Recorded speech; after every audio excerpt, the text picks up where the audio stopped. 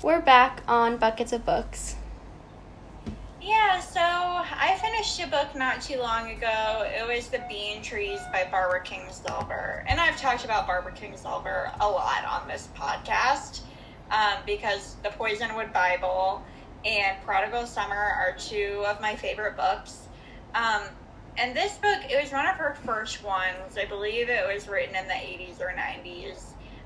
But I really did not like it at all. Oh. And that was a really big bummer. I felt like I had to kind of finish it because I owed it to her and because, like, Prodigal Summer is a little bit slow at first, but it was such a disappointment compared with her later work. What was it about, and, what was disappointing about it? Okay, so it's about a girl from Kentucky. Well, there are kind of like two main characters. Both are from Kentucky and both make their way to Arizona and live in the desert. And one of them, finds a Cherokee baby and just takes it. It's sort of like the parents left it with her or the relatives. And she just goes to Arizona. And the other protagonist, is going through a divorce and is a single mom, and they just kind of connect and be friends and figure out how to take care of these babies together. There's not really a ton of plot. I guess kind of another factor is another character is kind of trying to be a sanctuary for illegal immigrants. Crossing the border, and so that's probably the most interesting part, but that doesn't even really feel like the focus of the book.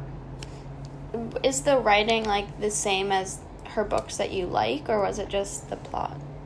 I think that it's not as strong as her. I mean, you can really tell it was an earlier book because the writing quality isn't there, and the thing I loved so much about those other two books was she is such a master at weaving storylines together, multiple points of view and an interesting plot, and this was felt very one note in comparison. Yeah. And Prodigal Summer is a little bit similar in that it's multiple women whose lives kind of intertwine, but it felt really juvenile in comparison. And the whole sanctuary thing kind of felt slapped together to me. It felt like it was all kind of, the protagonist was a white woman from Kentucky, and she's kind of oh, I had no idea this was going on, Yeah.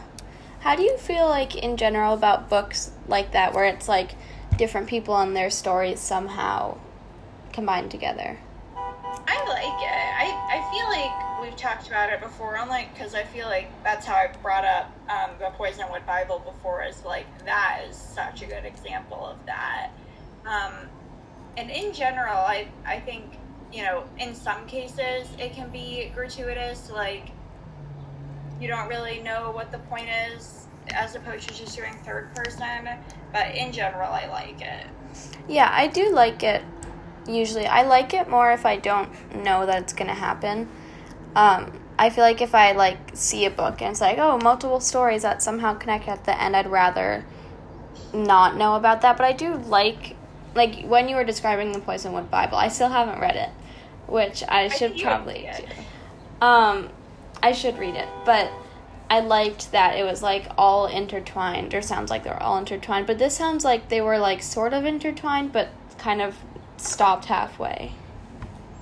It kind of felt like not really enough development was happening with either of them.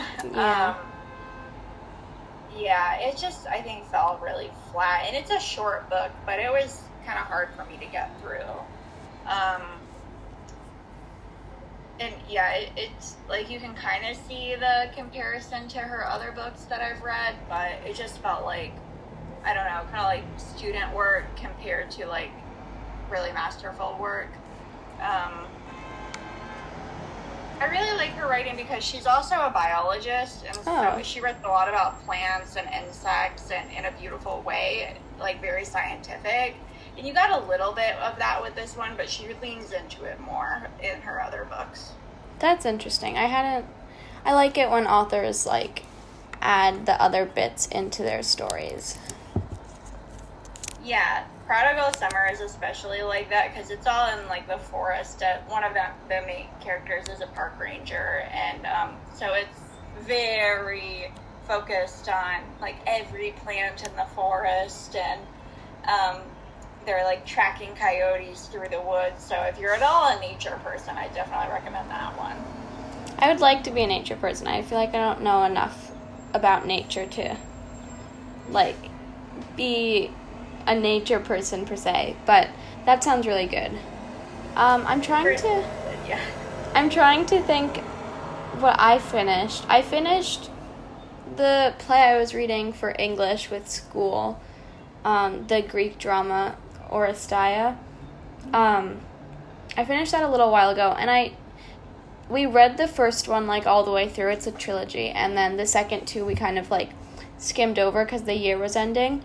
But I did really like the first one, and it reminded me like that you can read plays just to read plays. Like, this was for school, but like my parents have a bajillion plays that we have on our shelves that I could just read, even though they're not technically like a novel. Like, they're a play. They're still writing that I can use. That's true. I don't know if I've ever, besides like Shakespeare, I don't think I've just ever read a play on my own, not for school or anything before. Yeah. It's just never occurred to me. But like, I love plays, you know. I just never think to like read a script, you know. Yeah, me neither. And it is like in some ways less work, like in Cody Marks, than a regular book, just because it's all laid out there for you. I don't know. I feel like, back on the topic of beach reads, plays are good beach reads because, like, you know, they're easy scenes, so, like, you can stop at any point, but also, like, the characters are just there. It's, like, right in the action. You're meant to be excited, like, from the beginning. Yeah, it moves pretty quickly. What's your favorite play? Really, the only plays that I, like, really know are the ones that I've been in. The only one I've read, because I was in it, but Peter and the Starcatcher, I read the play for that a bunch of times, and it's really good. I was in that a while ago, and that was a really fun production, but I don't know, the play, like, it's really poetic, and the story is really good. It's like Peter Pan, but like a generation before, kind of.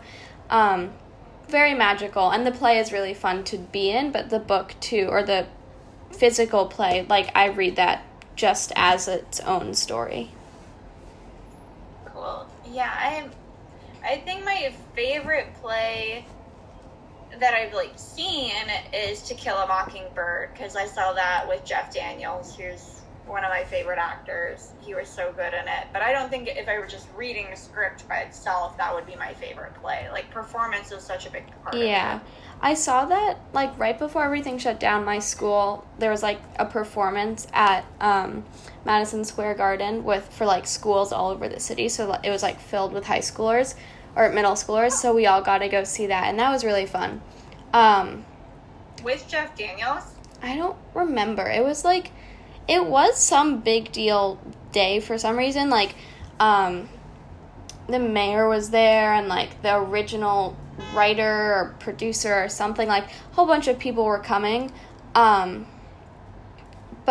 I've seen also a lot of plays, and I feel like I don't know if I have a favorite that, like, I have seen, because I like the ones I've been in, and they're my favorites, like, because it was fun to be in them, but not necessarily, like, because I've seen productions of them and, like, really liked it.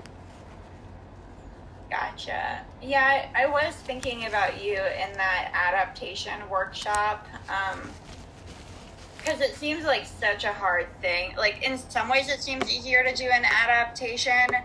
Like, you have source material, you know, you're not completely on your own, but then it also seems so hard to, like, make a novel fit into the context of a play, especially if it's something kind of, you know, like, fantasy or, you know, unusual plot lines or things like that. It seems hard.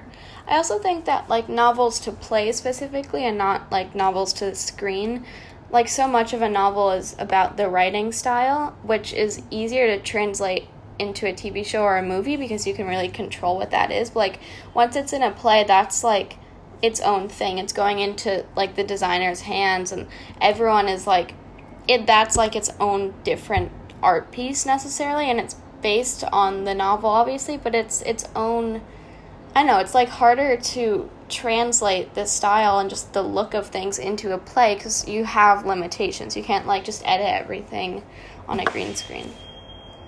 That's a good point. Like, you can do so many things in film to kind of give a sense of the mood. Like, one of the examples that I was thinking of during that workshop was Atonement, and how, like, I think that is such a successful adaptation because of the way they filmed it. It was kind of, like, grainy and fuzzy, and, like, the way it's lit. Like, that can really give you a sense of the way the writing sounds in a way that, you know, it's harder in some ways with a play. You're right. Yeah, and I do think, despite that, there are lots and lots and lots of bad adaptations. What do you think of bad adaptation? Now that I'm saying that, I, like, can't remember any. But, there was one... Shoot, there was something I saw recently that was an adaptation, and I really, liked the books more. I guess, well, my brother really likes the Lord of the Rings series, and he also really likes the movies, and, like, there was a phase where we were watching, like, we would have family movie nights, and every other day you would get to pick whichever movie it was, and he, like, for a month made us watch the entire series, which was, like, hours and hours and hours of movie. And I've read the first Lord of the Rings, but I haven't read the rest of them because I didn't like it that much. But there were lots of arguments over why it had to be, like, a 4-hour-long movie, which I know is, like, still a controversial thing. I do not think it had to be 4 hours, even if it was, like, integral to the story. But I think that adaptations don't need to be 4 hours just because they're going on, like, long journeys over the mountains. That's a good point. I think it's even better, like, even if you split it up, like, part 1, part 2 with Harry Potter or something. Yeah. It still makes it more like an actual movie experience. You know, I still think you're a little bit beholden to, like, the medium of film and thinking about your audience and how long somebody's really going to want to sit there in a theater or wherever. Yeah, and I do think that the Harry Potter movies are really good, partially just because, like, the books are so linked with the actors who played the characters, I feel like. Especially because they were all already out when I was, like, learning to read. That was, like, the first book I read on my own, I think. So, like, that was already happening when I was reading. And so in my mind, those are just, like, the same connection. But we were talking last week about Normal People, which I think is a good adaptation. I just didn't feel like watching it because of, like, what made the book interesting was the style. I don't know. I think that's a good adaptation. Yeah, I haven't seen that one, but I could totally see that. Like, there's not a ton of plot in that book, you know? Yeah. It's more about relationship dynamics. So do you think that they captured, like, the spirit of the characters and how they played off each other? I mean, I've only seen, like, 2 or 3 episodes of it, and I actually want to try, like, watching it the whole way again. But I do think that it feels very Sally Rooney and, like, does feel like they're two normal people interacting. But also, like, reading the book, there were parts of it where it was like hard to read because it was awkward, or they just kept making bad decisions. And then, but it's a book, so it's easier to, like, keep reading it. But then in the show, like, you saw those bad decisions happening, and you saw them, like, in these awkward, terrible situations. That was just, like, really hard to watch because they were two normal people with these bad scenarios. Yeah, I get really secondhand embarrassed. Yeah. We'll be back next week on Buckets of Books. Starting to say that a really good adaptation that just occurred to me is Little Fires Everywhere. Oh, yeah.